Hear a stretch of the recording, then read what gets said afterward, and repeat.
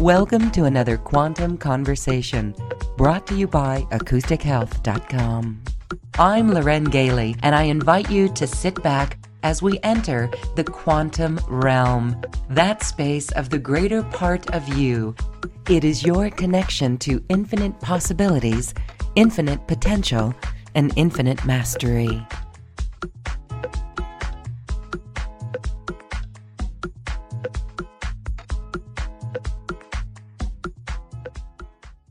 Today we are with a 5-time walk-in, and we're going to hear her story. This is truly about understanding our own soul, our own human relationship with our soul. Let's meet Somra Anraika here on Quantum Conversations. Hello, Somra. Hello, Loren. Well, this is a fascinating topic. And so some people may know about walk-ins and what they are. Others may totally be hearing this for the first time. And your awareness of yourself as a walk-in, as an ET walk-in, an extraterrestrial walk-in, and really truly what that means. What's the point of it all? Let's hear your story. When did you discover that you are the sixth soul in this physical body? I mean, that's remarkable in its sense. Can you share with us the awakening process on this? Well, I'm so glad you mentioned it that way, because I wanted to share in the order of discovery, because I think it'll be much more meaningful, because a lot of times we don't know about these things. And it's when we have a changeover like this, it is sort of after the fact, I'm different, but we don't necessarily notice. So hopefully, as I share, this can help trip off things in people's consciousness about, hey, maybe this was what that experience was about in my life. So I think I first heard of walk-ins in the middle of the 1990s. And that was well after I had had at least one. And so I think when I started really getting clear, was at my fourth changeover into walk-in. I knew that was a walk-in. And then that enlightened the whole past where I'd already had other walk-ins. So I'd like to share a little bit about my foundation of life to help kind of paint a picture of why I'm, capable of this and why it's so natural for me, because a lot of people really struggle with the whole walk-in process. It's really interesting. First out of the gate, I'd like to know, as you share your story, what was the time length between these walk-ins? What was your shortest walk-in then that you're aware of now? The shortest one was about a year and maybe 4 months, something like that, between walk-ins. The longest was usually around 9 years. Well, this is a fascinating story. Let's have you start at the beginning then. Okay. So, yeah. Just to kind of, give you a foundational sense.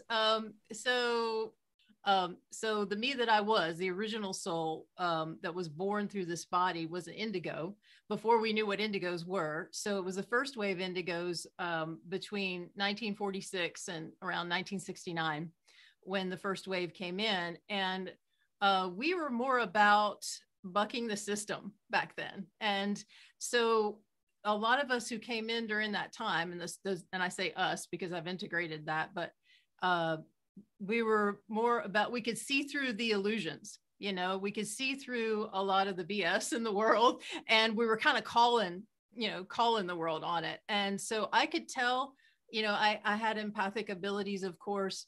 I could see through the people around me and tell when they were lying, when their energy did not match what they were presenting. And really all children can, but it's very confusing for most children. And I was consciously aware of it and resisted it. It was a very frustrating thing. The me that I was also knew that I was an adult, and I was an adult in a child's body. So when I came in, the me that I was came in was, it was like, no, not again. It was like not really wanting to do the life, because a lot of times people don't realize when babies cry, they're actually upset because they remember who they just were, and they as a consciousness weren't ready for this next life and to be in this baby body. It's very upsetting. And particularly those of you listening who are mothers and you do everything you can to help your child and she's still crying, that could be it. And she just needs consoling, you know? So I definitely was one of those very frustrated and frustrated trying to move this child body, you know, but mostly people don't take children seriously. You know, I had a lot of wisdom and awareness and they just brush it off.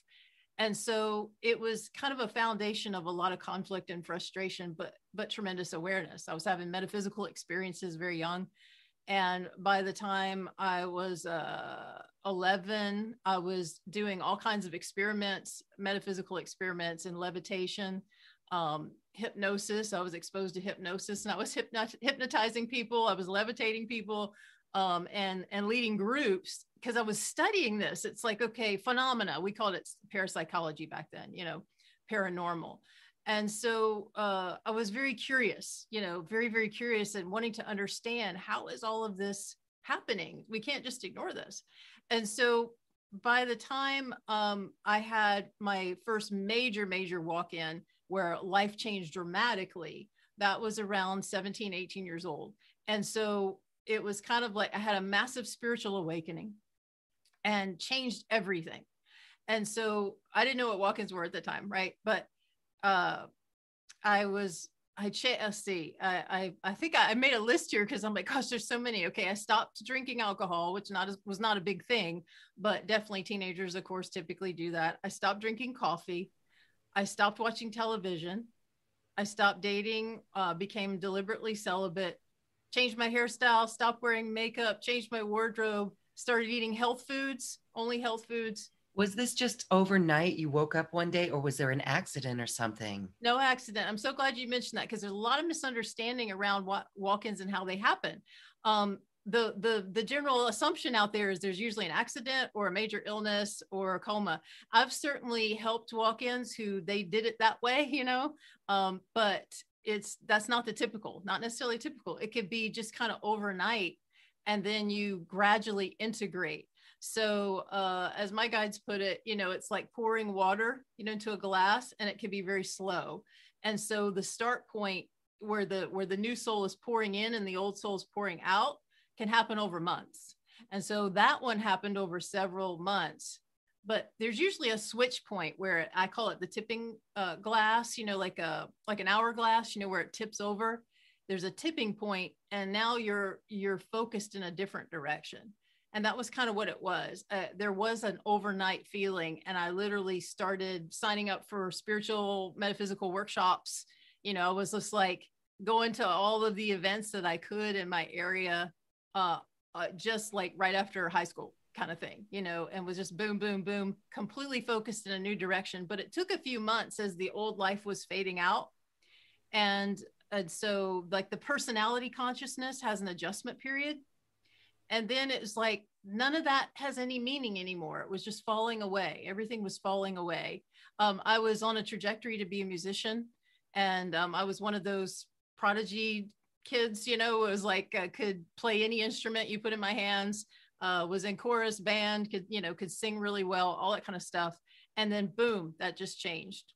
And the interest in music faded fairly quickly. And, you know, I was one of those that played records constantly and sang to records. And I just, within a year or so, sold my record collection. It was wild. But the big changes, you know, were all of that. And the diet was a big one. I stopped eating all animals and became mostly raw foods. Nothing that comes from an animal. Stopped putting chemicals on my body, like commercial soaps, shampoos, all that, and switched to all natural. Stopped seeing doctors, medical doctors, and going the medical route. I actually had a health condition, and my doctor couldn't do anything about it. We went through all the medications and all that. And then that transition, it was kind of like, you know, I think I'm done with this route. I'm going to go the alternative route. And that set me on a path of learning a ton of stuff about alternative healing, which then set me on a path to be a healer, at least at first. I knew I was always kind of going to be a teacher, but I needed to have that healer experience, apparently. And that soul that had stepped in was all about that. So after that, I mean, I started exercising. Before that, I hated exercise. So that soul got me on board, detox, cleared out. I was doing yoga, Tai Chi, and eventually weightlifting and aerobics and all that, and loved it. And, the people who knew me before were like, what has happened to you kind of thing, right? So, but definitely got into this. I became very serene and spiritual oriented and just wanted to just read my spiritual books, Louise Hay and all of that, got introduced to all those things. And then it kind of, a light bulb kind of came on, I think I want to be a healer. I think I want to be, I just had a natural ability to be a massage therapist. And I started working on friends and family. And they said, if you start a business, we'll pay you because this is great. My pain is gone. And so it kind of put me on that path. And I never really saw myself as a healer, but that was like what as a human, I didn't see that, but that was what was manifesting. That soul was really on that course. And it was really more like awakening. It was awakening what I already knew from, other lifetimes and all that stuff. So, so that was a huge change, but I didn't know what a walk-in was at the time. I also shifted from a negative point of view to a positive point of view. So prior to that, it was kind of like, I had a very negative worldview. My life was so terrible, basically, as a child. Some of the stuff I mentioned I struggled with, but I also discovered much later in life I had a lot of buried abuse and that sort of thing. And so all of that fed into the just this negative viewpoint and like it's hopeless kind of stuff. And then when I had that walk-in shift, what came with it too was the whole, wow, you create your own reality and, positive thinking and on this kind of new, wonderful path, and life was wonderful and nature is wonderful and everything's wonderful, kind of thing. So that was, I am forever grateful for that soul walking in and making that shift, forever grateful, because that, even though there's some things that I missed, like I had a lot of grieving to do much later in life about the whole musician falling away because my heart was really moving in that direction.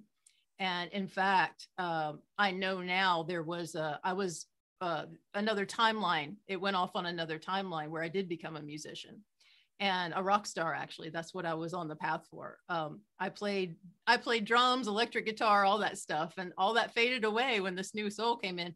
But there is actually a whole series of timelines where I am that right now.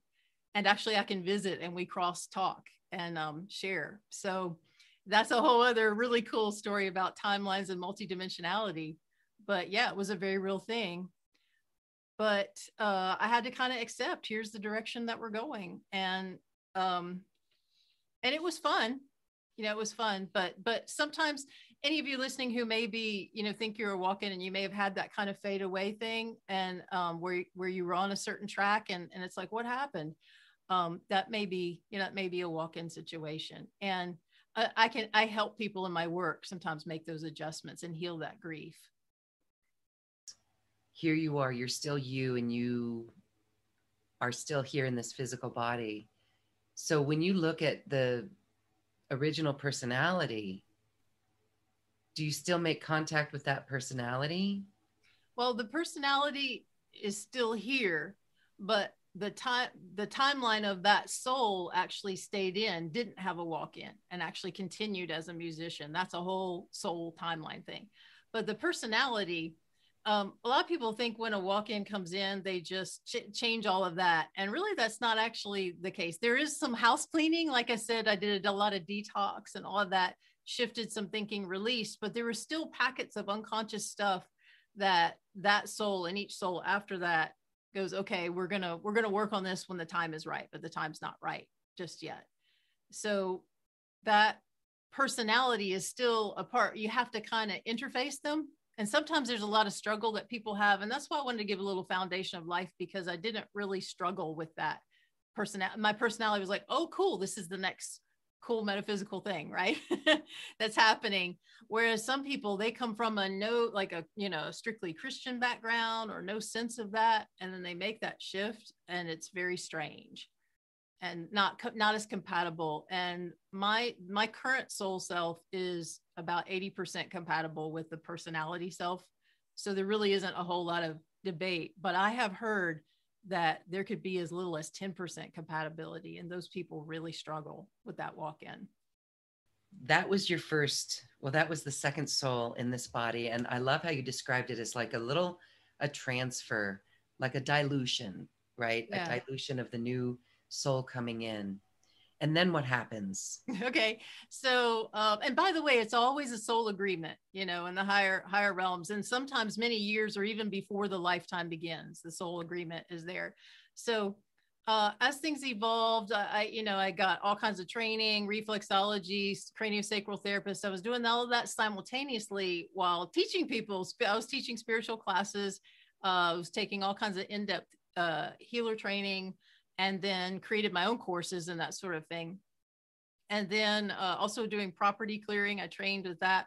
And also during that period, that was in the early 90s, mid 90s, I was exposed to a group called Extraterrestrial Earth Mission. I don't know if you've heard of them, but they're not together anymore. There are some other groups like that. Golden Star Alliance.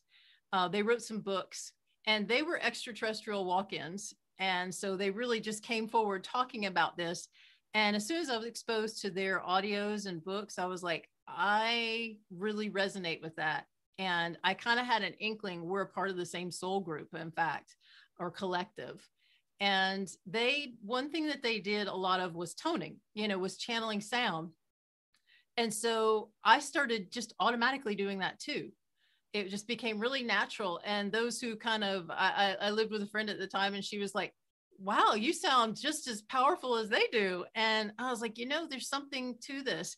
And I realized that here's where my voice, my singing voice gets to come in and be used, but now in a different format, in a different way. And so it was kind of meaningful that, okay, wow, my voice could be used as an instrument for healing. And rather than the old mindset, that was the musician. And so I just kind of rolled with it. And I would be in channeling groups, there'd be a channel speaking, whatever. And I would say, I'm hearing to tone. Is that okay? And they'd be like, sure. And so I would channel sound, and people would have all kinds of shifts, and they would say, my headache's gone away, and all this kind of stuff. And I'm like, this is really fun. And this is really cool. And I began then creating my own groups where people would come, I'd rent a large space. People would lay out on mats on the floor, and I would do these extensive toning events, channeling sound. So basically I connect with this higher collective. And there's a small group small, you could say it's, around 100 of different beings, the Trigalian Sound Masters. So that's their skill, is channeling sound or using sound to basically facilitate transformation, because it's really beyond the body. It's not just about healing the body. Healing was never really about that to me. Healing work and even massage therapy was about shifting the consciousness. I had a way where I could just sometimes even just barely touch the body and the muscles would melt. And people would be like, how do you do that? I would basically take people into a transcendental state while I was working on them. And then the body becomes malleable. It becomes more like energy. And I just understood that. And I could telepathically communicate with the tissues and ask them to release. And I could see what was causing the tension. And because I was very interested in real healing, not just putting a Band-Aid on or relief, I was interested in real transformation. And often when I'm working on someone, I would see their soul history, their unconscious aspects that are crying or yelling or really upset, their unresolved issues, from this life, as well as from past lives. And so it got to a point where I eventually evolved out of body work, because that context, I couldn't fully facilitate them. And so, but I'll get to that in a little bit. But what happened next is there came a point where I felt like my life was coming to a close, like a whole era was coming to a close, and I was guided to move to another state. And I knew I was going to meet my twin flame, and which was very exciting and very scary at the same time, right? And a lot of people don't know we have more than one twin flame. There's not just one in the whole world, and sometimes they're not even incarnate. But I knew that the one that was most primary was coming into my field. And so we did meet within a few months after I moved, and he channeled extraterrestrial masters, who we know now, well, it didn't take us long to know, were a part of that original group, ET Earth Mission. which is a collective of actually many millions of ET ascended masters who've ascended long before human history, over 355,000 years ago. So I'm a part of bringing that awareness forward. I'm a representative of that group. But all of that was kind of coming into play. And we knew within, oh gosh, maybe a month or so that we were going to get walk-ins basically. And so we were just like, okay, he knew he was a walk-in already. And so that kind of lit me up to go, I kind of feel like I am too, but I've never had it confirmed. And I actually had a channel who I trusted back in the 90s. I asked her, I'm a walk-in or whatever. And she had this look on her face like she knew more than she could say, but she said, well, what I see is a soul blending. So like as if two souls came together, and that is a thing. So that was kind of always in my mind, but I realized later that the me that I was not ready to really grasp what a walk-in, that I was a walk-in yet. It wasn't time. So now it was time as I met my twin, and we went through all kinds of transformation really fast, of course. And within just maybe 3 or 4 months, we had our walk-ins. His came 2 weeks after mine, and they were virtually instantaneous. And this one was so meaningful because one of the masters that he channels, who was my mentor back in Atlantis during the Golden Age, which was a wonderful time. When I was there too, he was actually channeled through my my partner, and he said, I think you need a massage. You ought to get a massage with me and as soon as possible. And he never suggests anything like that. They're always like, whatever you're asking for, then they aim to accommodate. But I was like, okay, something important is happening here. So we set up a time, and we went to our office, and it was incredibly meaningful because it was nighttime, and we had a window that faced the parking lot that was a double panel window, and the outer panel was smashed when we arrived, but it was intact like a windshield would be. And the street lamp was glistening on all the cracks. Okay, so all the cracks were lit up. And while my partner was setting up the table and everything, I was starting to go into a trance. And I was staring at this panel, and I was like, this is like the soul. And all the cracks, the soul divides itself into many things and into many issues. And the healing process is like erasing the cracks. But who we are is really the whole panel all the time. It's just we have all of these divisions that don't necessarily know each other, aren't necessarily aware of each other. And the process of going into polarity is like, going through these fractures. And the psyche does the same thing. Whenever it has an uncomfortable experience in childhood, there's a fracture that happens and a walling off. I didn't understand that to the full extent at that time yet, but I just got it. And I just was mesmerized staring at this glass and like, yeah, we're always whole, which I knew that, but I was seeing this representation, and it's just erasing the cracks. And as all the cracks get erased, well, we become aware of our full wholeness and then ultimately ascend. You follow me? It was very beautiful. And then I got on the table, and it was a 2.5 hour massage, and it was not like any massage you can imagine. I mean, he was working on points and all kinds of things, and he was channeling the master while the master was doing it. And I just went into a really deep state. And afterwards, I couldn't speak. I couldn't use my voice.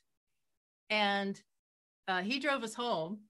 My partner did. And I went in the bedroom, and he just knew to leave me alone. And he knew I had a walk-in, but he didn't say anything yet. When you were talking about thinking about all of your walk-ins and the soul blending, is this all your soul aspects? It's like what you saw in that glass is all you. Yeah. And it wasn't so much in the walk-in context when I was seeing the glass, but although that does fit. And that's a really good question, because I use the term soul aspect a lot, because a lot of people don't realize there are many divisions of soul self. There are many levels of soul self. So earth religions and earth perspectives kind of just see this one nebulous soul a lot of times, whether it goes to heaven or, you know, like the Buddhist perspective, it just fades back into the oneness. And my experience is way more diverse than that. There are many, many dimensional layers and levels, of course, as we know, but there are many divisions of soul that exist in those dimensional levels. And so we talk about the soul incarnating, but really it's the soul aspect. It's a pinky of the grand soul that you are, that actually is interfacing through the body. The body couldn't handle the whole massiveness of the soul. The soul's as big as the universe, really. And so it's an aspect. So sometimes walk-ins are completely different souls, like in the higher up levels.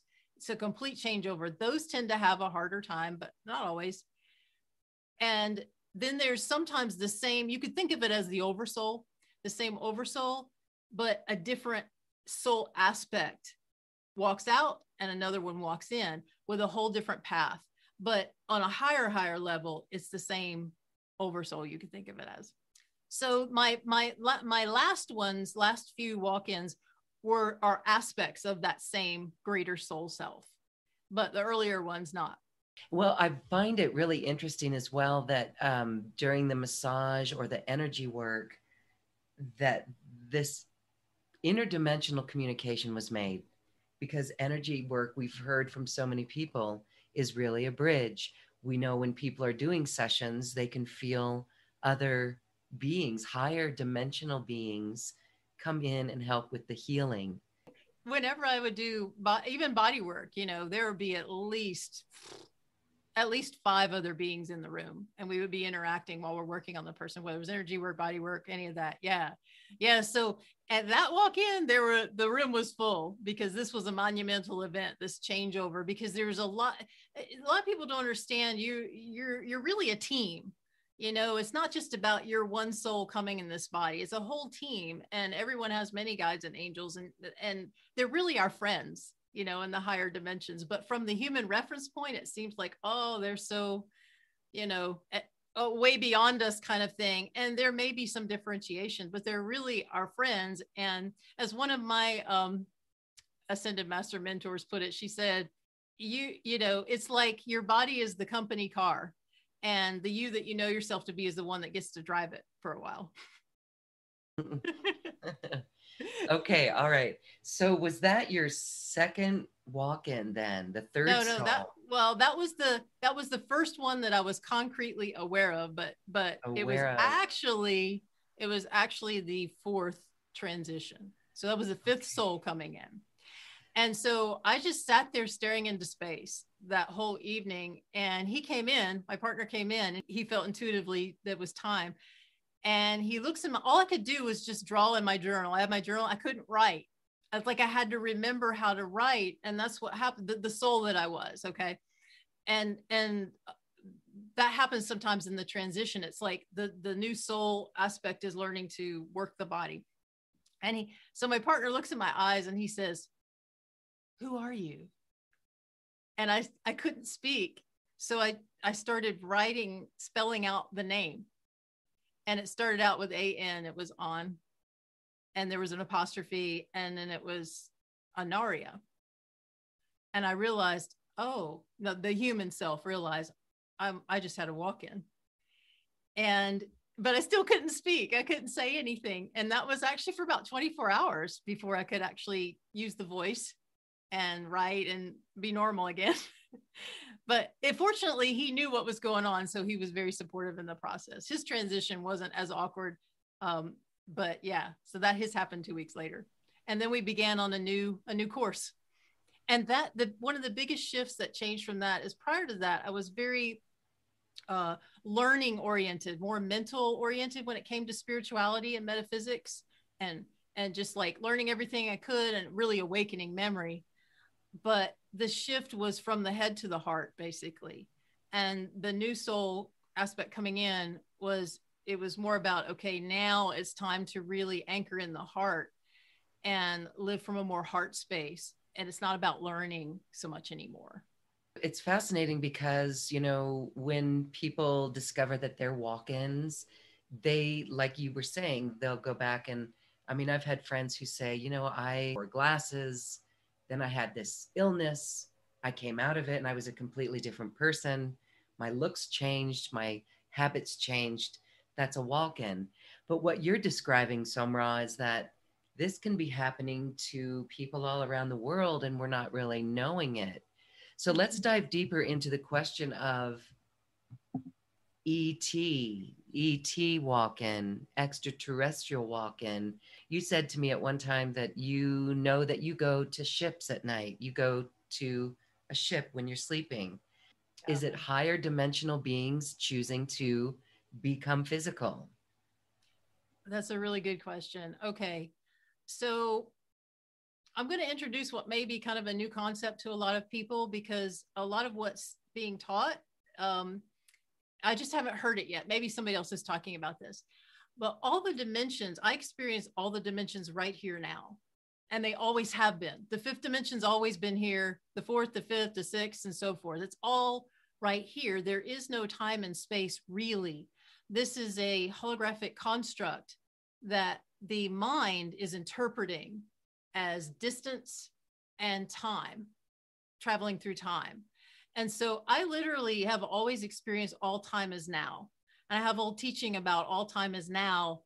And there's some philosophies out there that we should, quote, let go of the past and all of that. And to me, that's not the case at all. We need to embrace the past. The past is right here. It's not away somewhere. I live spherically, so time is spherical. And I can go in any point in time, and I'm in the center of the sphere. And I can go in any distance, so to speak, but it's not really traveling. Okay. So I know a lot of people use terminology like transmissions, like there's a transmission from some other dimension, and that's fine. That's a context, but I don't experience it that way. Right now, I'm on the space station that I'm seeing you. Okay. But I can also, I'm aware in a sensing point of view. I'm also right now, the ET self is on a space station between here and the Pleiades, by the way. And I can see everybody there too. It's just a slight shift. And yeah, we're all laughing. Because it's like talking about this and trying to put it in terminology, regular language, it's really difficult.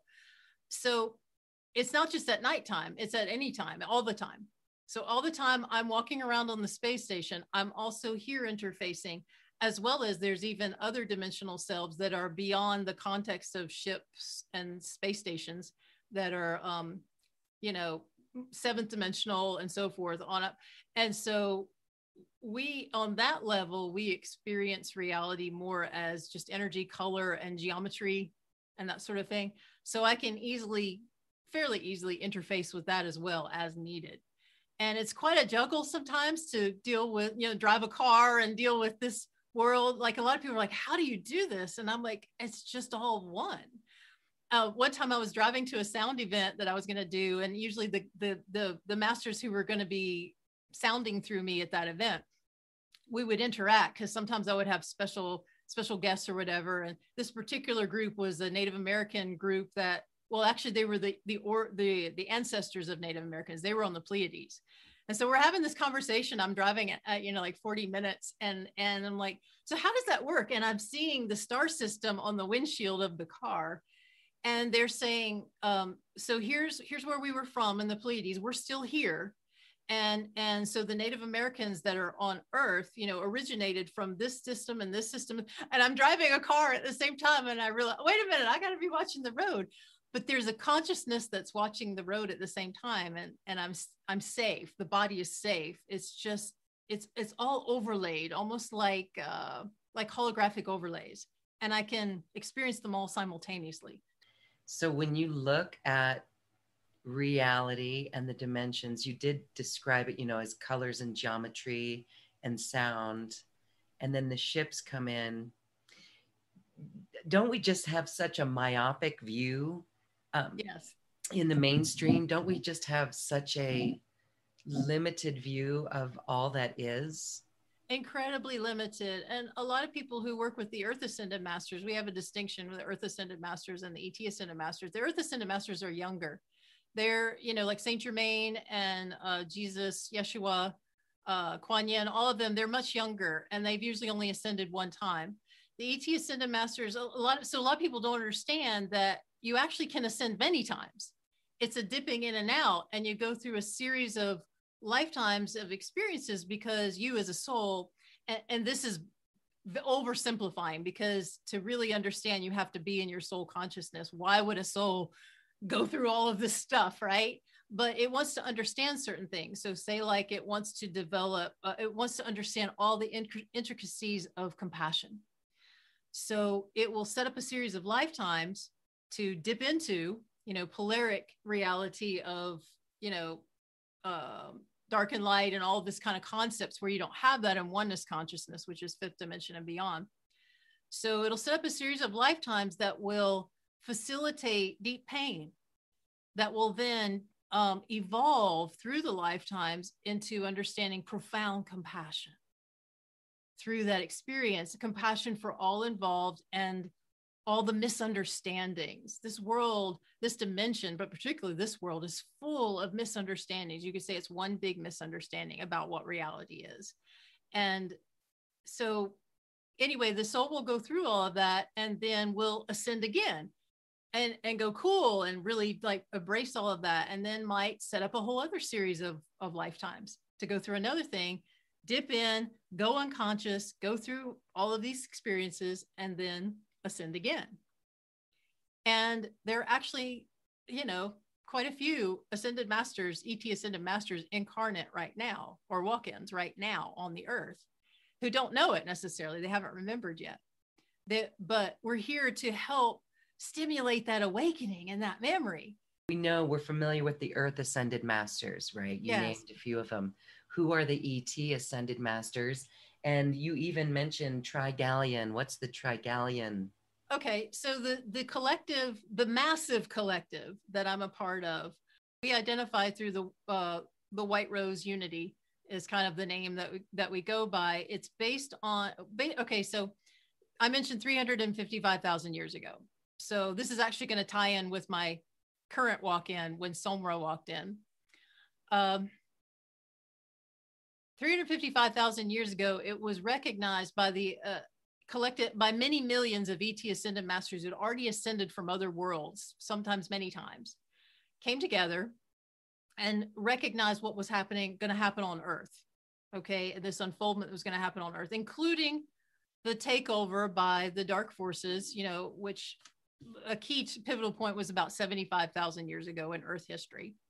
So they saw that trajectory and the grand potential to not only assist in Earth's ascension, that Earth was going to go through an ascension around this time period right now and transition to the next level of reality from third dimension to fourth dimension and ultimately fifth dimension. To assist in that process by incarnating, many of us incarnating through a human form and helping with that process, but also a tremendous opportunity for evolution as souls. It's like, hey, even though we're advanced beings, and we don't need this is a great opportunity to really, really expand whatever individually we want to do in that process. And of course, some chose to not incarnate, but to just remain as like guides, or channeled beings that come in. So there was this massive meeting. I call it the Great Meeting that happened. It was in the Pleiades, and we came together. We decided this, and so then we decided when we were going to insert ourselves in the timeline of Earth. Okay, and usually it was during this last 6,000, 10,000 years or so of Earth's history right now. And so I've had many, many lifetimes through Earth's history as well. Every time period, pretty much every continent, I'm a soul that wants to do everything. That's like, I've got my hands in everything. I want to know what that's like. I want to know what that's like. And my human self is the same way. So that's one way we're compatible. So it's like, if only there were more hours in the day, right? Because you just can't do it all. It's but anyway, that's kind of why we're doing this. We didn't have to do this, but we're here. And so not everybody is from the White Rose Unity, but many of us are. And I'm going to be talking more about that, in possibly other podcasts we do, other groups and that sort of thing. Because humanity really hasn't been ready for the teachings yet. They're actually way beyond anything that's been on Earth. The essence is similar, heart-centered, universal principles of resonance, like everything works by resonance in the universe. Some people think of it as the law of attraction, but we see it as a much broader concept. And I'm really looking forward to that because I've been waiting for 30, 40 years to finally bring this forward. So it's coming forward now. And me coming forward today is a lot about that, is just saying, hey, here's who I am. And here's where we come from. And there's a lot to share. And so white rose has to do with, there's a flower that is the ancestor of the earth rose. And it's a white rose on the Pleiades. And it blossoms more like in a line. And each blossom opens. And then within that, another blossom opens. And then within that, another blossom opens. And we saw that as a wonderful analogy or representation of the process of evolution, expansion, awakening, and ascension. It's just continuous blossoming, expanding. And it's an exquisite example. That rose also smells absolutely exquisite. Beautiful. The story that you share is really interesting, and I know you're helping others awaken to things within themselves. Is there a process that you want to do right now? We would love to hear some of the higher dimensional frequencies of toning come through you. All right, let me tune in a second and see what we'd like to do. So yeah, I am seeing several, a lot of powers coming through. Several listeners who are at this cusp where they're really about to move into a greater level of their awakening. And there's some limitations in consciousness and the human consciousness that's kind of holding them back, trying to make sense of everything. I really encourage anybody listening to, it's, of course, we want to understand in our mind, but there's some things that are just beyond the mind's capability to really grasp. And the more you let go of trying to funnel it through a very limited human consciousness, and human consciousness has the potential to be quite grand, but we've been conditioned to think very small, right? So the process of awakening is expanding the human consciousness.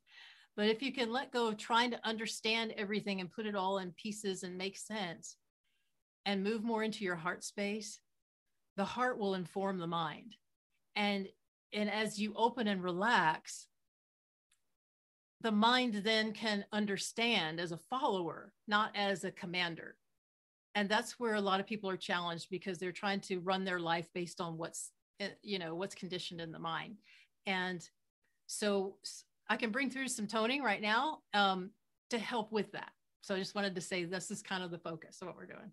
Okay. Now, I don't know how it's going to transition or how it's going to sound through the microphone, but I've got the best setup I can. So anybody, if it sounds too loud, you can turn the volume down, because I can't hold back the volume, or I hold back the frequencies. Okay.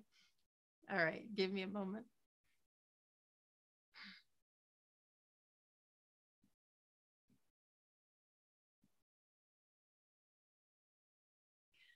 Okay. So just take a few deep breaths.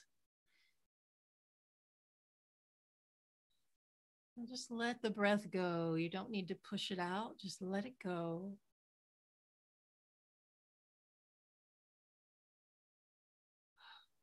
Feel yourself relaxing into your seat.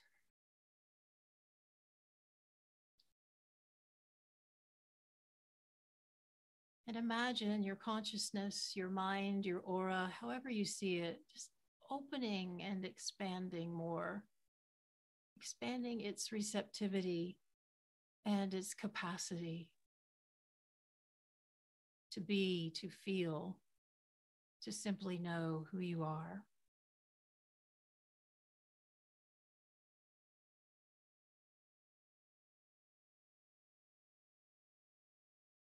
And take a deep breath again.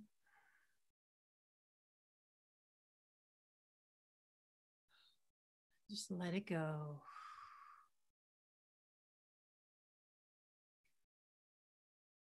And allow the sounds to move through you, shifting, changing, clearing, whatever you need in this moment to expand into more of who you are, more awareness of who you are.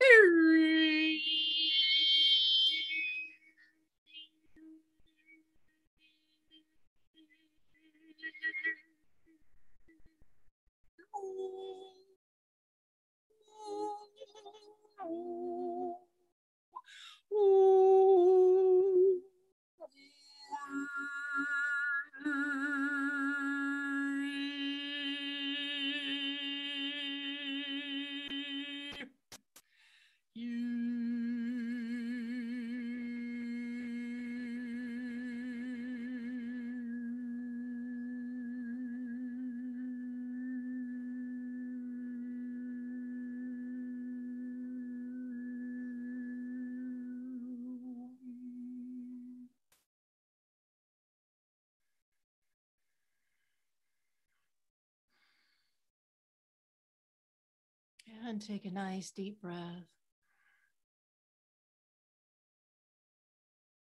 and let it go.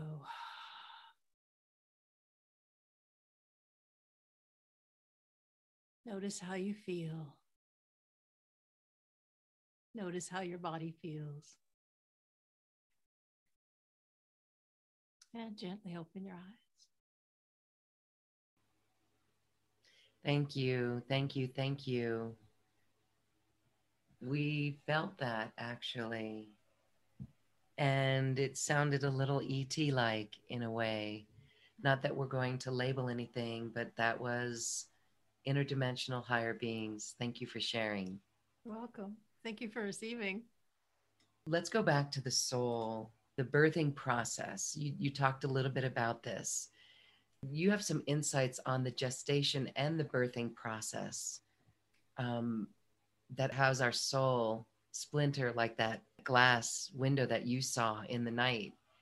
Yeah. Can you talk about whether we're walk-in or birthed in, and this process of the soul, the journey of the soul? Yeah, okay. So in about 2013, I knew that as a healer, an energy worker, I could go into people's consciousnesses and talk to various aspects of their consciousness that were traumatized or experienced anything uncomfortable and were frozen in time.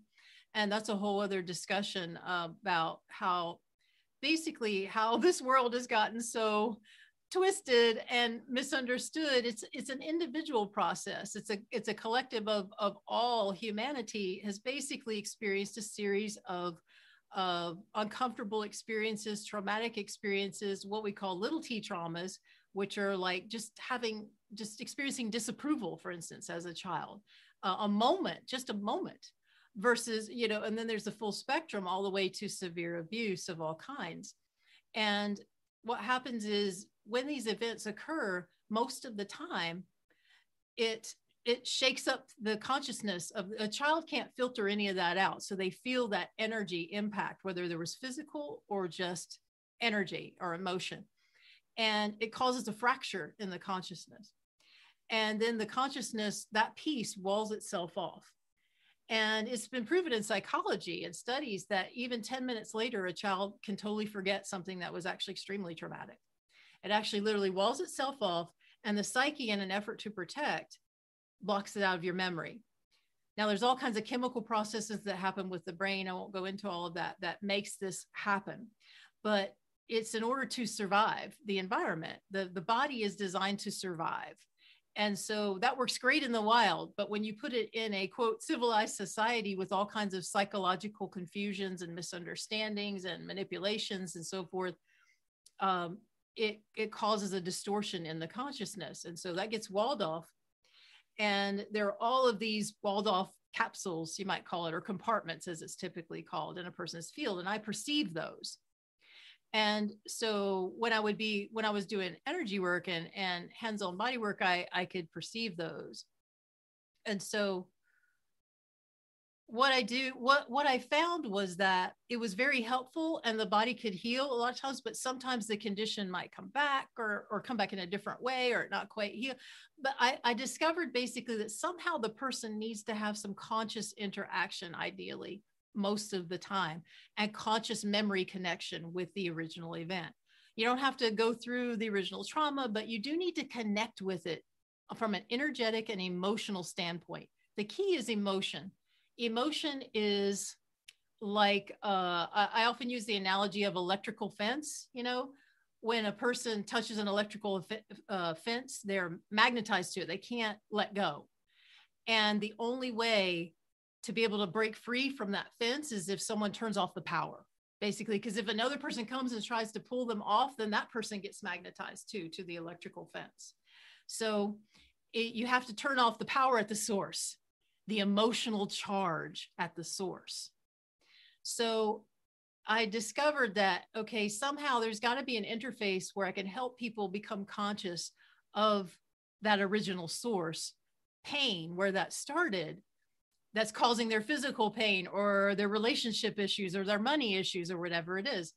And so when EFT, emotional freedom techniques, crossed my path, around 2012, 2013, I got the opportunity to take training, facilitator training. And boy, that was a big key. And so it's a way of interfacing where I can lead someone through a process and I can vocalize what I hear their unconscious saying. And then when they say it, then it brings it to the conscious mind. The emotions come up and out, and it could be anything from just a wave of like fear or tears or full on, sobbing or anger, whatever it may be, to help move that out of their system. It's forever gone. And it works really well with the what I bring in as an extraterrestrial, the healing properties. See, a lot of people don't know a lot of the healing modalities over the past century actually come from extraterrestrial origins. They're kind of inserted or channeled. One great example is AA, the 12-step program, that was actually influenced by the collectives, the bigger collectives that I'm a part of. And it's a process that takes people through, shifting to a higher power, basically, from trying to run on what you think is going to make you feel better, which is your addiction or your attachment, codependency, whatever it is. And it's a process that leads you out of it by shifting to your higher power's will and your higher power's care. And so that's just one example of many. So we have our system that I'm going to be bringing more in as well about all of that at some point. But EFT was a way to a lot of my clients were more mainstream people. So it was a way that gave them something tangible to work with, even though it was a little strange while you're tapping on acupressure points. For those of you listening who don't know what EFT is, you can Google it, emotional freedom techniques. It's a way to shift stuff really quickly. But you got to connect with the feeling. If it's not done correctly and you don't connect with the emotion, then you don't necessarily experience the full result. So if you don't assume it doesn't work. Okay. There's plenty of videos out there that if you don't have the results and you think it doesn't work. That's not the case. There's a specific way of doing it, particularly if you're facilitated by a practitioner. So that to me was also kind of extraterrestrial influence. Gary Craig was the originator of EFT. I don't think he claims anything far out like this. He's an engineer, so he's very pragmatic, but all of us have these guides, right? And so a lot of what we bring forward are the connections we make from other systems that are out there and go, I think I can make that faster. I think I can redesign that and make it better. That's prompted by your guides and your angels, okay, to do that. And so I began using that, and that led to what's called matrix reimprinting, which is born out of EFT. Carl Dawson in the UK discovered that if you take people inside to their younger self that experienced the event and actually give the younger self resources and actually do EFT on the younger self sometimes, and that was the original process. It's evolved a lot since then. You actually can collapse the issue at the source even more quickly than EFT sometimes. By actually, it's like timeline therapy. You go in and you don't necessarily change what happened, but you empower the younger self with tools and awareness to understand that, hey, it's not your fault that this happened. The child self doesn't know that. And so you're carrying this belief your whole life that you're wrong for that event or this event. You may not even remember the event, but you have this feeling and it affects you. It affects your ability to manifest money. It affects your ability to have healthy relationships, whatever it may be in the situation and how your psyche interpreted. So in learning that technique, which I love, and it's a really fun technique to go in and help the younger self. And I guide people through that process. Excuse me. I also took what's called soul reconnecting. So that was born out of matrix reimprinting, which it was discovered that during the time in the womb, okay, we experience traumas, whatever mother experiences, whatever she feels, and actually the father too. And the whole environment, whatever's going on out there is impacting the gestating baby. And those impacts, those misunderstandings, those body chemicals, when mother is stressed, you're flooded with cortisol, the stress hormone, all kinds of things is affects at every single moment. That also walls off parts in the psyche that I help people with. And so we need to go back and heal those aspects in the womb every single moment. And we actually go through the timeline in the womb. When I lead people through the process, I've actually adapted it to and expanded with some of my other stuff that comes in from my extraterrestrial sources and energy work and helping to heal what happened during that time, all the way from conception to birth. And then actually I was trained in matrix birth reimprinting, which is we redo the birth process in a way that's glorious and beautiful and the way that the baby wanted. We help prepare the baby. Most of us, especially starseeds, we're like, I can feel the vibe of this world. And yes, my soul wanted me to come here, but I know what's out there. And that actually creates resistance and fear builds up before you're even born. And a lot of times most of the time, the soul will try to begin integrating around the 4th month, but not always. Sometimes the soul doesn't start to integrate until after birth, but that's kind of a general framework we work with. Yeah. Sometimes the soul's kind of hanging out, but it's not really integrating the body. And even at birth, sometimes the soul just doesn't want to go through that process necessarily. And there's a consciousness that takes the baby through birth. But excuse me, most of the time, the soul, in my experience, the soul attempts to integrate before birth. And that doesn't always go well, because if there's been enough distress embedded in your DNA, it literally encodes your DNA. There's, I think it's transcriptase enzyme, something like that. There's several different things that are markers on the DNA that show up whenever something distressing or traumatic happens. And that stays there your whole life, unless you heal it, unless you address it to some degree. So what they found is when working with people through matrix reimprinting and soul reconnecting is that the soul didn't really integrate sufficiently. The baby consciousness has already developed enough resistance, and then there's this presence coming in, and it's scary actually. And so we help redo all of that and integrate the soul and take you ultimately through the birth process. And it's a whole new world. And we do what's called re-imprint. We re-imprint your quantum field, your quantum reality throughout your whole universe, and basically puts you in a new timeline where your foundation of life is now one of joy, one of ease, one that's welcoming you and looking forward to your arrival, rather than you're an inconvenience or whatever it was you got in the consciousness of the environment of the people around you.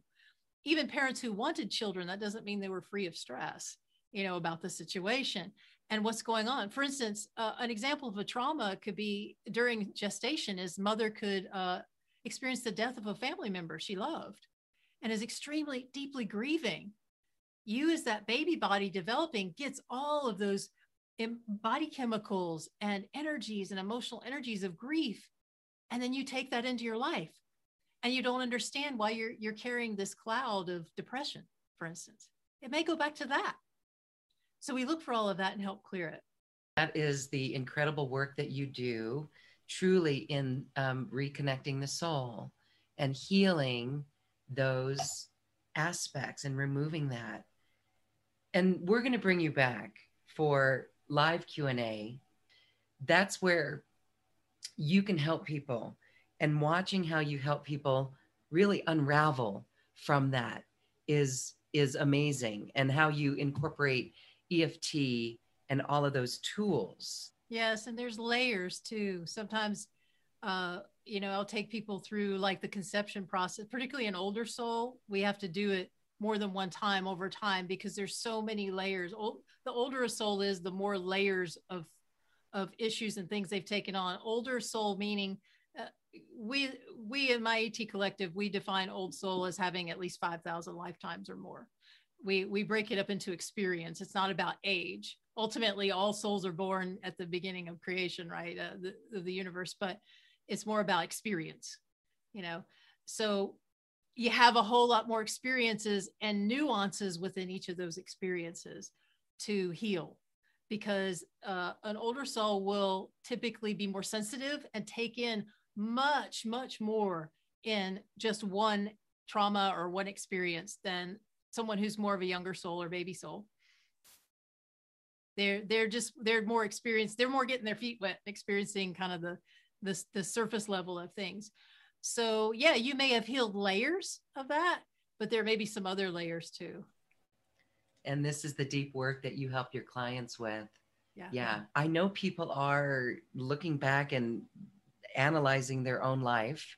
So what are some ways that people can understand or identify if they've had a soul blending or a walk-in, and what are they to do with that? I mean, again, this whole thing is about the evolution of humanity and our consciousness. Right. And a lot of this applies whether you are a walk-in or not, because as we evolve, we're going to outgrow certain forms. We're going to outgrow certain relationships. And I used to say, boy, nothing in society really provides a framework for breaking up with a friend.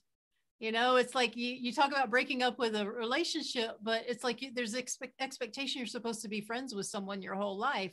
And that doesn't mean the love is lost or the anger is lost, but you may evolve out of that friendship. The things that you had in common may no longer be relevant. And so a lot of people struggle with that, and like trying to keep your childhood friends or your college buddies and that sort of thing. It may actually be inhibiting your expansion and your evolution, because every time you interact with that person, if they haven't grown or expanded, if they're not on a personal growth, spiritual awakening path, they expect you to interface with them the way you did and the way in the level of reality that they're in. And so it actually, you have to sever off a part of yourself or shrink yourself to interact with that person. And it's actually sometimes not beneficial. Sometimes it can be fun. You have old laughs or whatever. It's an individual assessment. Each person has to assess what's appropriate for them. But I find that holds a lot of people back. And I've helped a lot of people in my sessions, and we're over the years, let go of certain relationships. And especially for walk-ins, it's very important, because new soul selves coming in, it may not relate at all. to those people. Almost always divorce occurs if there's a marriage, because there's just not a connection, unless in a case like mine where we were, we were both walking in, and that was a part of the next step in the journey. But family members, that's the biggie. Family of origin that people struggle with. I see a lot of starseeds and light workers struggle with, particularly if you incarnate in a family who doesn't get you, who doesn't believe in any of this stuff, who's not supportive. It can hold you back by trying to maintain those relationships. And you really do have permission to let go of your family of origin, because you have a soul family that's waiting for you. And if you're still identifying with your family of origin as you're a part of them, and that's you somehow and a part of your identity, you're actually going to hold back your evolution and your awakening, expansion, and ultimately ascension.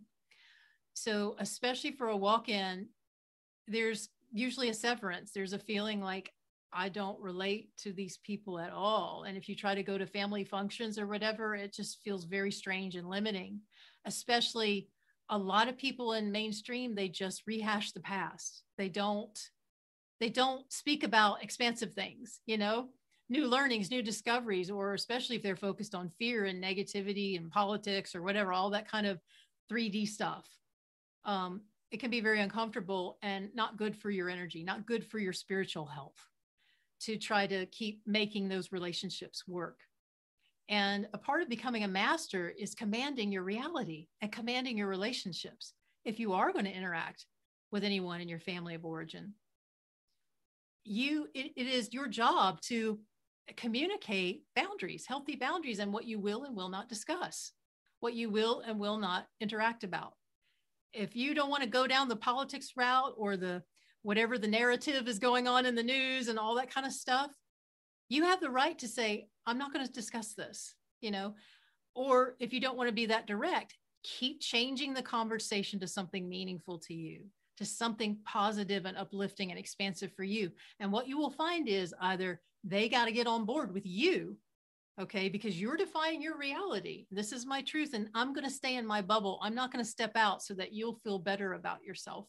And in me being who you think I'm supposed to be. Okay. I need to be who I am. So either they'll get on board and start talking about positive things. One of the things I suggest is say, you can totally shift a conversation. Say like, so what did you do that was fun today? And start redirect their attention. And they'll be like, sometimes they'll be startled, but you can command that conversation. So either they'll join along or they'll be quick to get off the phone, because they don't want to go there. I've certainly evolved through it and helped a ton of people through it.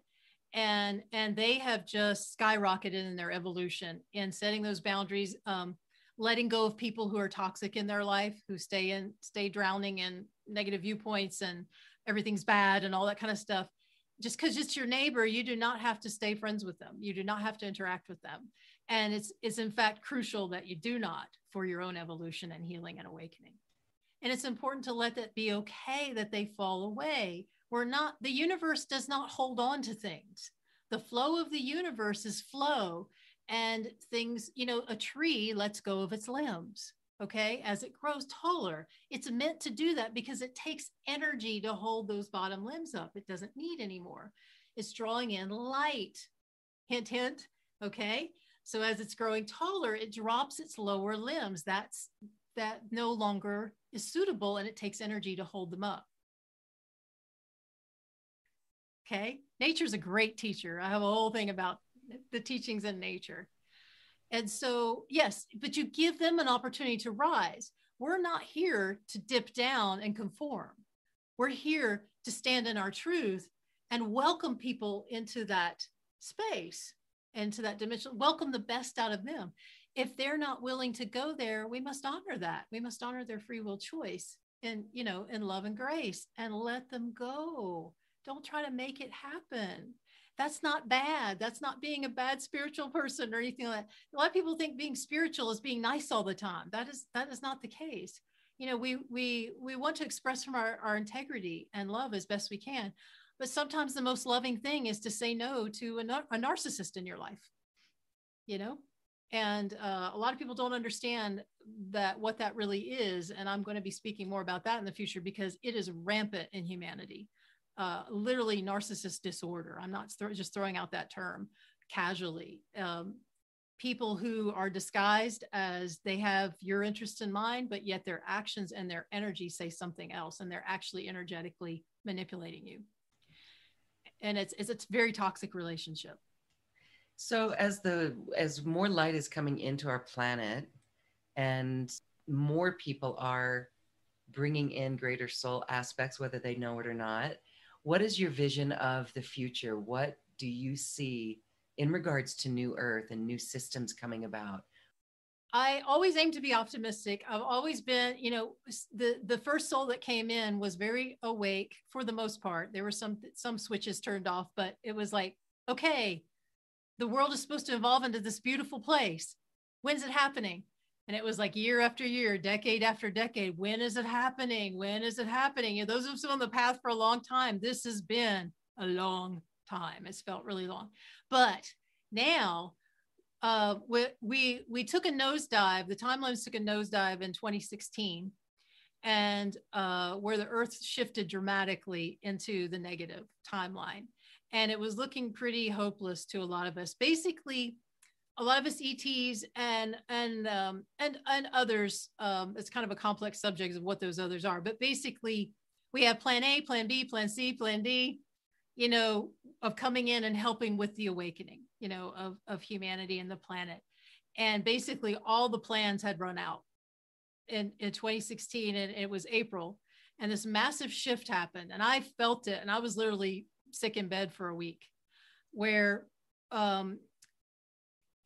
basically the dark forces, so to speak, and I'm not someone who harps on that, but it is a thing. It really exists, and I've been working with them on the other planes as well. That kind of have been controlling this planet literally could manipulate time, and they put us on a different timeline through some quantum physics experiments.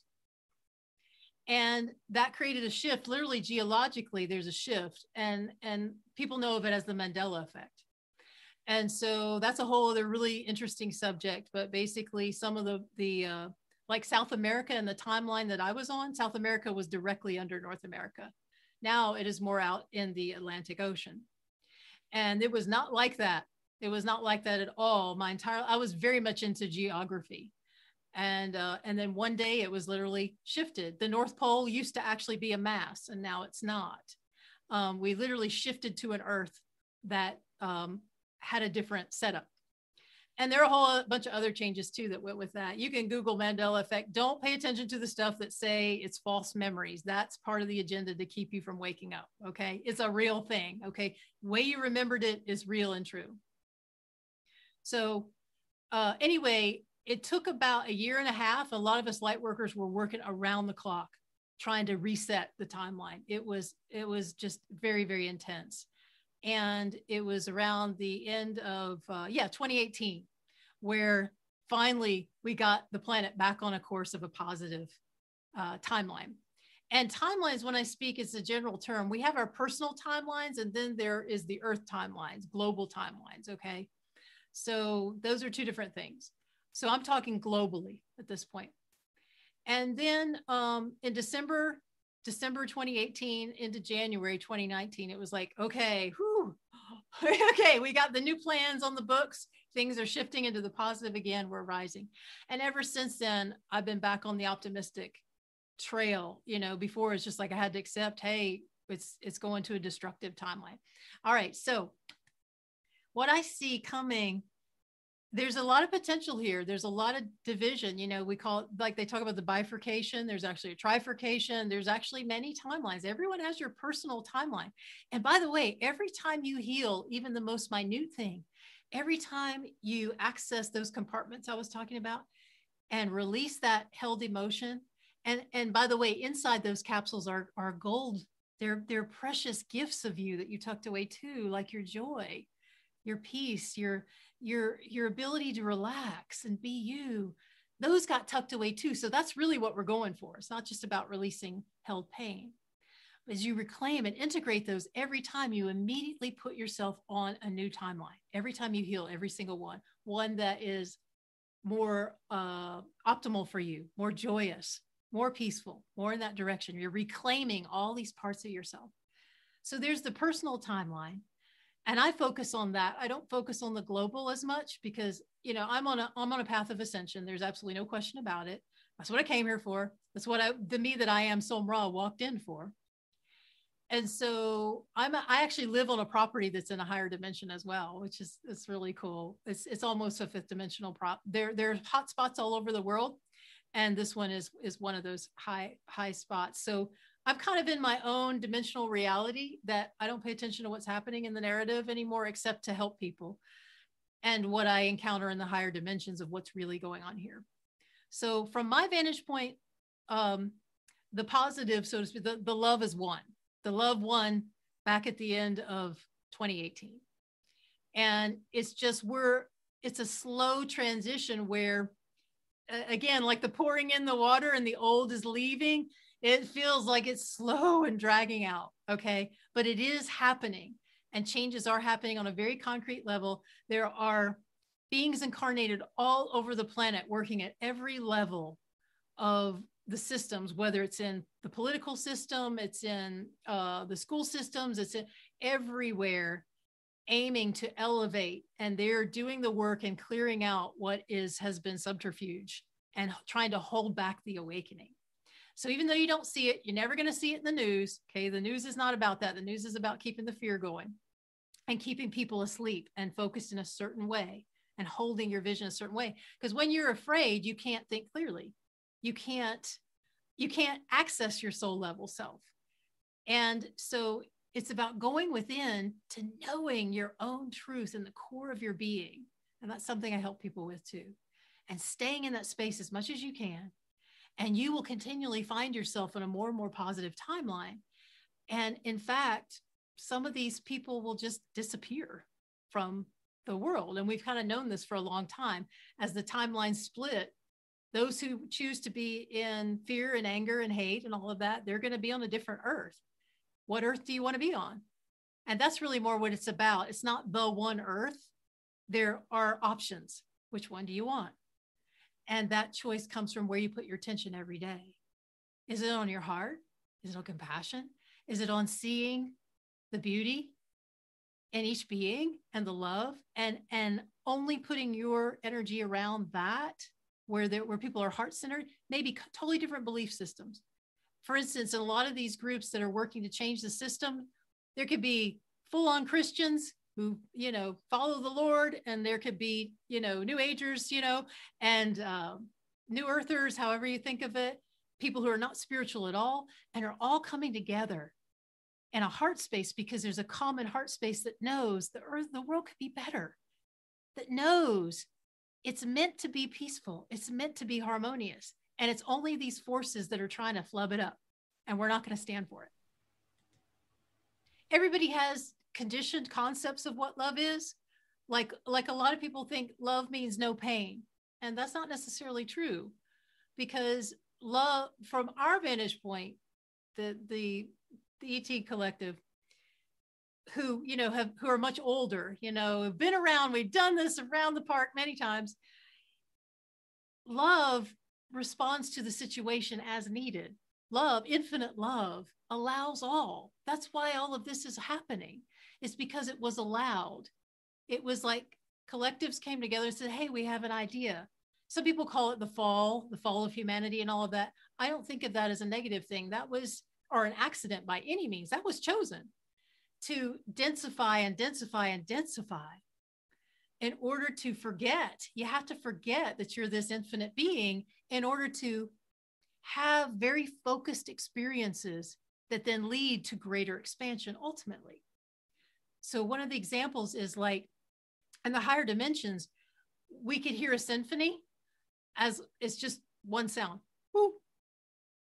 And to incarnate, to densify, you're picking it apart and you're hearing all the different instruments. You're incarnating as a bassoon or a drum or a clarinet, and you're experiencing what that feels like and that sounds like and all the intricacies and nuances of that. And then you might decide to be another instrument another time. And then through it all, you understand the symphony much, much more than when you started in the higher dimension where you just heard and felt the one sound. And that's part of this journey of dipping in, is we're going, I use Google Maps as an example. It's like zooming in, zooming in, zooming in, zooming in. The soul level sees the whole thing, all right? But you keep zooming in, magnifying when you incarnate and dipping into greater density, forgetting who you are, and you're having very specific experiences on purpose, even though your conscious mind doesn't necessarily remember. And then you start to get inklings. Hey, there's a greater truth here. Hey, I'm noticing some coincidences. Hey, why do I keep attracting the same type of person in a relationship? Maybe there's something in me that I need to look at. There's an unconscious going on here, and you start to become conscious. And so to me, the awakening process is not just about awakening to your soul self, your grand soul self. It's about awakening to your human self, the selves that you locked away and didn't know it in your childhood and your past lives, because all your past lives had inner children too, went through a childhood. And people will tell me, well, I'm afraid of coming forth with my work because I was persecuted in another life. Well, of course, but that persecuted person was a child that believed things about him or herself that led to that persecution. It wasn't just because the Inquisition was going around and arresting everyone. And I had one of those lifetimes too. Believe me, it was not pretty. But I went through that process and healed that self because she had an inner child that had certain anger beliefs, that was a healer, beautiful, wonderful healer, healing many people. This was in the 1100s AD, really coming from the heart, and then was ultimately arrested by the Inquisition and tortured and killed.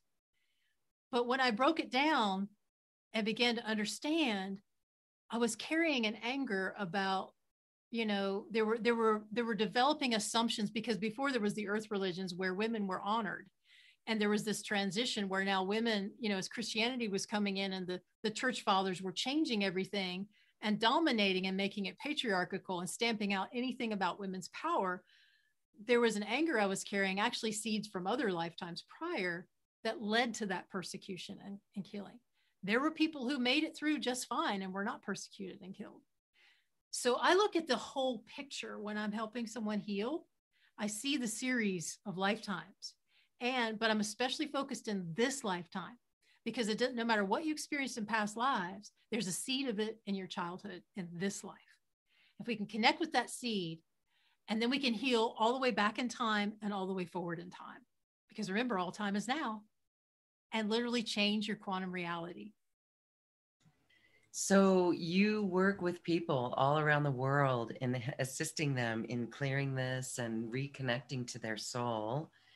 And I want to have you share about your special offer that allows people to access you. Yes. Well, one of the special offers is about, I think it's called the Beginning of Life Reset. Sometimes with sound, energy work, different things, but it's a guided process where I take you back to conception. And I have a video on your site that actually explains it in more depth, so they can, anybody who's interested can watch that. But basically we go back and we help the sperm and the egg before they join, because we found there's stress and tension there. And we inform them about what's going to happen and how it's going to blossom into this greater being.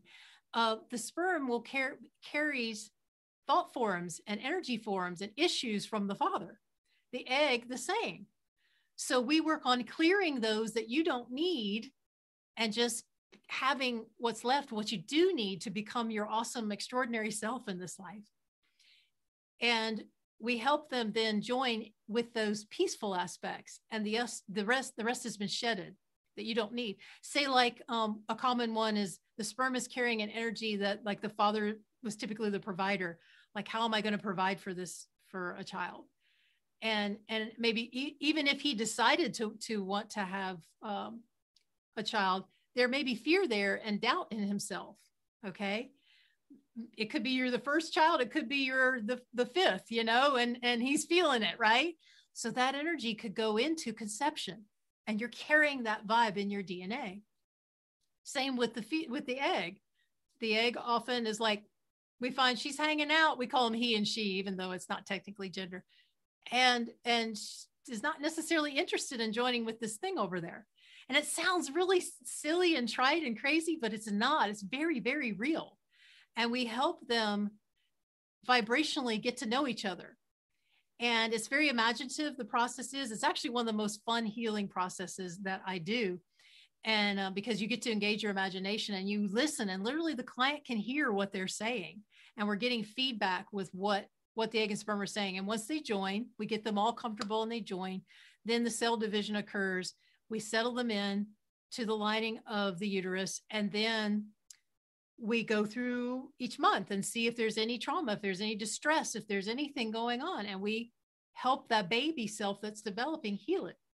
And then, of course, when it's time for the soul to come and merge, we help that process as well. And we literally take them into a higher plane where they get to know the soul first and get to know what's going on. Because really what a lot of us are suffering is shock after shock after shock in this dimensional plane.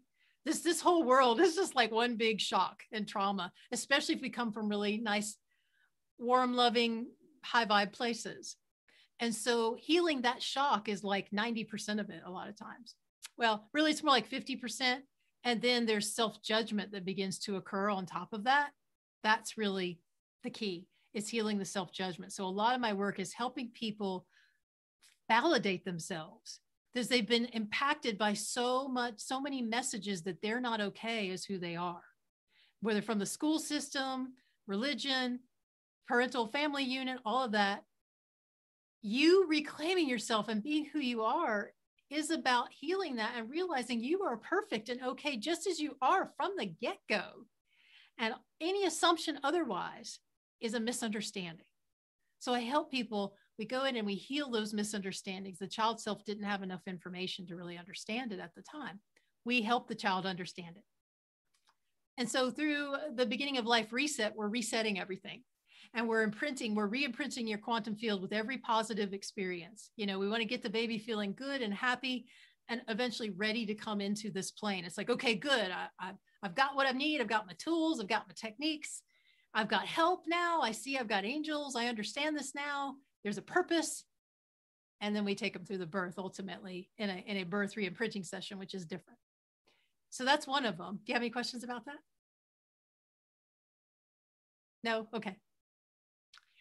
And so the other offer, what did I call it? Evolution booster session. So I typically work through programs and long-term programs that help people evolve and grow more quickly. But for this interview, I created this just a one session so you can get your feet wet. And it really can cover anything. I help people with just about any issue. I'm extremely trauma informed. I've got a trauma history that I have healed. I understand PTSD. And so there's that scope there. If you're someone who is curious about metaphysics and spirituality, maybe you're fairly new to this, I can answer questions and help you, like as a teacher and a mentor along the way.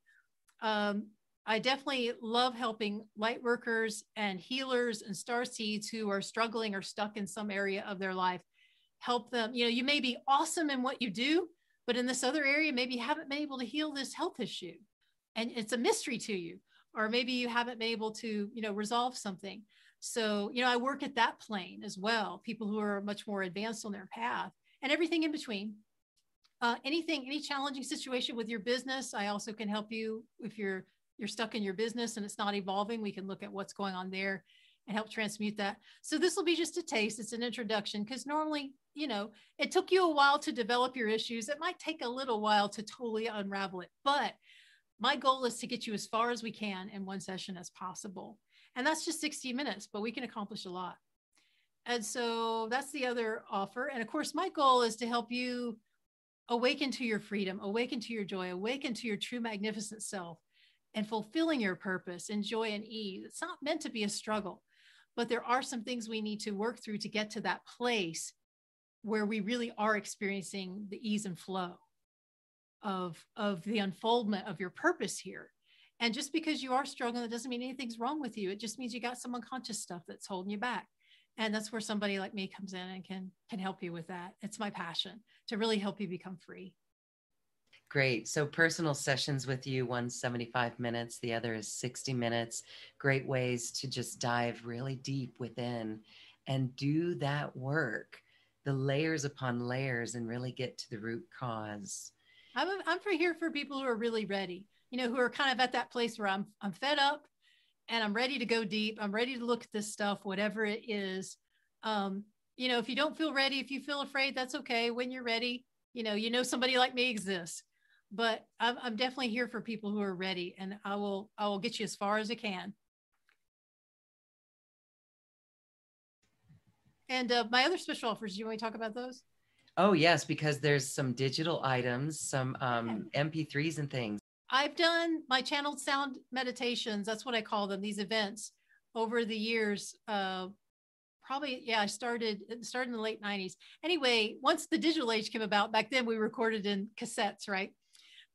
So these are digital recordings of these live events and, remastered and reworked a little bit to help them, give the best sound quality we can. And where each one has a different purpose or a focus. I did them every month. And the ones I did, let's see, one is called 1111 Expansion into Self-Love. Yeah. So the week or so before the masters, my collective, we would get together and it's like, okay, well, what are we going to focus the energies on to help people with in the next group?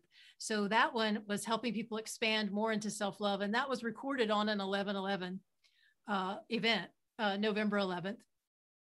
And so it carries that energy, but our focus is especially about self-love, self-acceptance, and really embodying that. One thing I didn't say about sound is sound has, what I love about it, one of many things, is that intentional sound, channeled sound for transformation. It has the ability to bypass your blocks and get to those places and unlock them very quickly and easily. And the conscious mind doesn't understand it. When we're using words, the conscious mind is constantly interpreting, and it can affect or influence or misunderstand or misinterpret. And a lot of times that's where you might get angry or something. If someone is sharing an actual spiritual truth with you or whatever, that's some sort of aspect in your mind that's unresolved about that. And it will hold up a block. Or usually it's fear, it's fear of change, fear of, I feel this energy, So I guide you through, and I can include the meditation part, the guided meditation part at the beginning of the recordings, guide you through to relax, breathe, that sort of thing, like I did before here tonight. And then I begin channeling the sound. Usually begins with a drumming, and the drum helps to shake up loose stuff, stress issues. Drums can vibrate your whole organs, your internal organs. And of course, through the speakers of a computer, it's not as great. I recommend people use the best sound system they have. It's not about hearing, by the way. It's about feeling the sound of, touching your aura, affecting your aura and your consciousness. So it's best not to use earbuds. And so as it goes along, there's drumming, and then I begin channeling the sounds. And sometimes it's language of light. Sometimes a master will come in and speak, Pleiadian, some sort of Pleiadian language or Syrian or any of that stuff. It's really cool. It will unlock things in your soul memory and help awaken you more and more in integrating your soul self as well. So that's the first one. The second one is, that's the angel one. So that week the angels came to me and said, hey, we're going to do an angel one, and we're going to help everybody connect with their individual angels. And so that's the focus of that.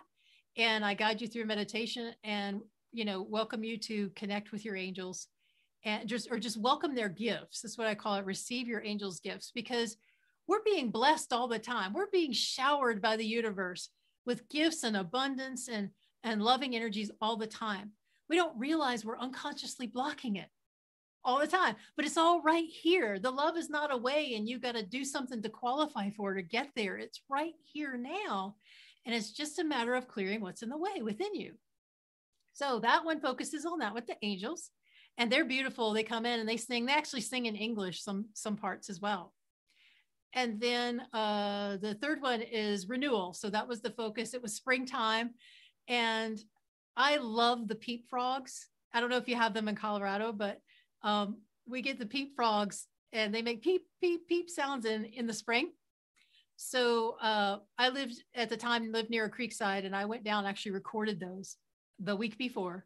And I knew I was going to integrate them into the sound event. And so they're played during parts of the event. And when I was sitting there recording it, it was so powerful and it was so loud. I was overwhelmed and I had this heart chakra bursting opening just when I was recording the peat frogs. And so when I play it, that's part of the focus, is that, you know, helping to open your heart chakra and experience renewal. So it's a great one to listen to when you've been through challenges and you want to be rejuvenated, or you're ready to step into a new space. And if you love nature sounds too, because this is just beautiful. And I tone and all that stuff too with it. Yeah, I mean, and crystal bowls. People who love crystal bowls, they're in all the recordings as well. So thank you. I mean, those sound beautiful, really, with the light language and the crystal bowls and the instruments that you bring through. You truly are a sound healer, and you're working with the Trigallian masters and the angels. Very cool. Yeah, we have special guests sometimes too. Like you'll see in the descriptions, dolphins and whales sometimes come through. I think one of the audios has that. Yeah, they're a part of the collective because, you know, dolphins ascend too, and whales on they're Sirian, mostly they're Sirian beings. So they're a part of the collective too. Great. Well, we invite everyone to read more about it. There's a special offer link right here on this webpage. And we thank you so much for that. Yeah. Is there anything else you'd like to say about personal sessions or how people use those MP3s? I would recommend not listening to the MP3s while you're driving because, you know, it's a deep state. It's facilitating deep state. To get the most out of it, I recommend lying down and wherever you've got your sound system as best you can. Sometimes if you have plastic speakers, when the really loud tones come, it'll make the plastic kind of reverberate and it's not as pleasant. Just do the best you can. Even if you have it on low volume, it's okay. It's still, the energy's coming through. You just need some sound to be able to come through. Your guides are always with you. They've never gone. Just because you don't hear them sometimes doesn't mean they're gone. It just means your energy is, or your attention has been shifted into something else, or there's something, you know, blocking it. Could be something that you're not wanting to hear and you're not ready. And they're saying, hey, go this direction or whatever. The more you can just be open and surrender and know that you're in a loving universe, not whatever your psyche developed, whatever concepts it developed in your upbringing about the world. And we literally are in a new world. It's just going to take some time to really experience the beauty of this new dimensional space. And from my point of view, the fifth dimension is a ways away, so to speak, in terms of being a full-on Earth experience, but we're moving, we're rising in that direction. And definitely there are more and more places all over the Earth that are more in a fifth or fourth dimensional higher space. And some are in fifth, not quite yet, but we're getting there. So, but it's all ultimately right here, and you can connect with it the more you relax. Relaxation is key. So these meditations are designed to help you relax. And the more you do, the more you just naturally open to receive, like a sponge, the love that's all around you and within you all the time. Multidimensional tools, absolutely, to connect us to higher dimensional beings and the frequencies that are around us all the time.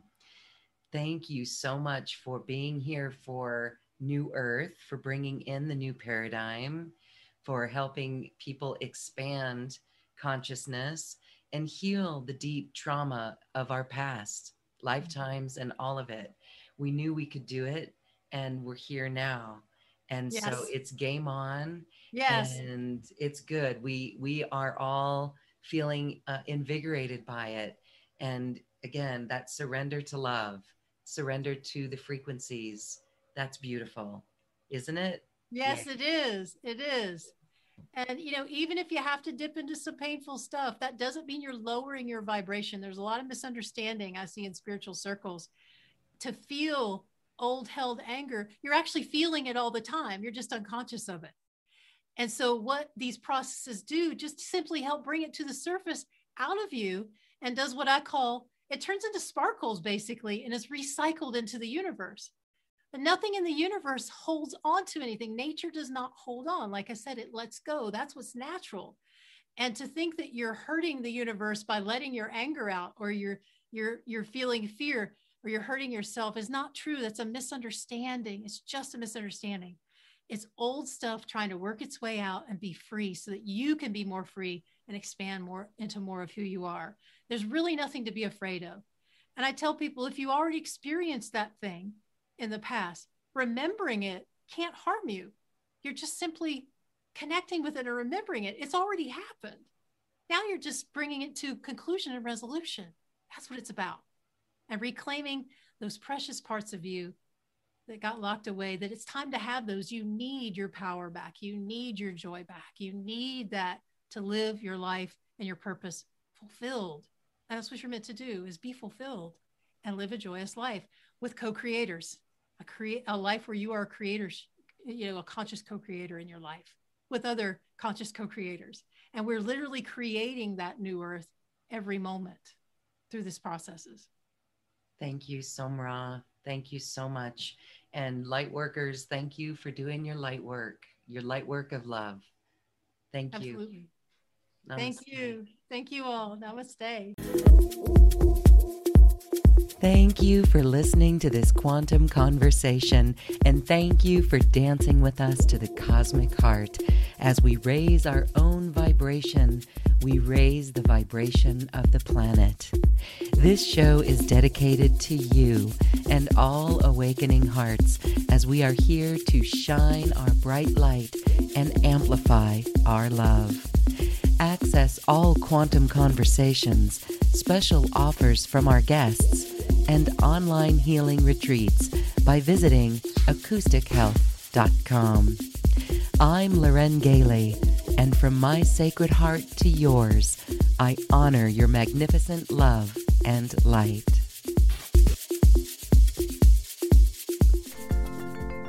We leave you now with music from the universe. Music literally created by the universe, as musical notes were assigned to mathematical equations. The result is this beautiful music, available at acoustichealth.com. Namaste.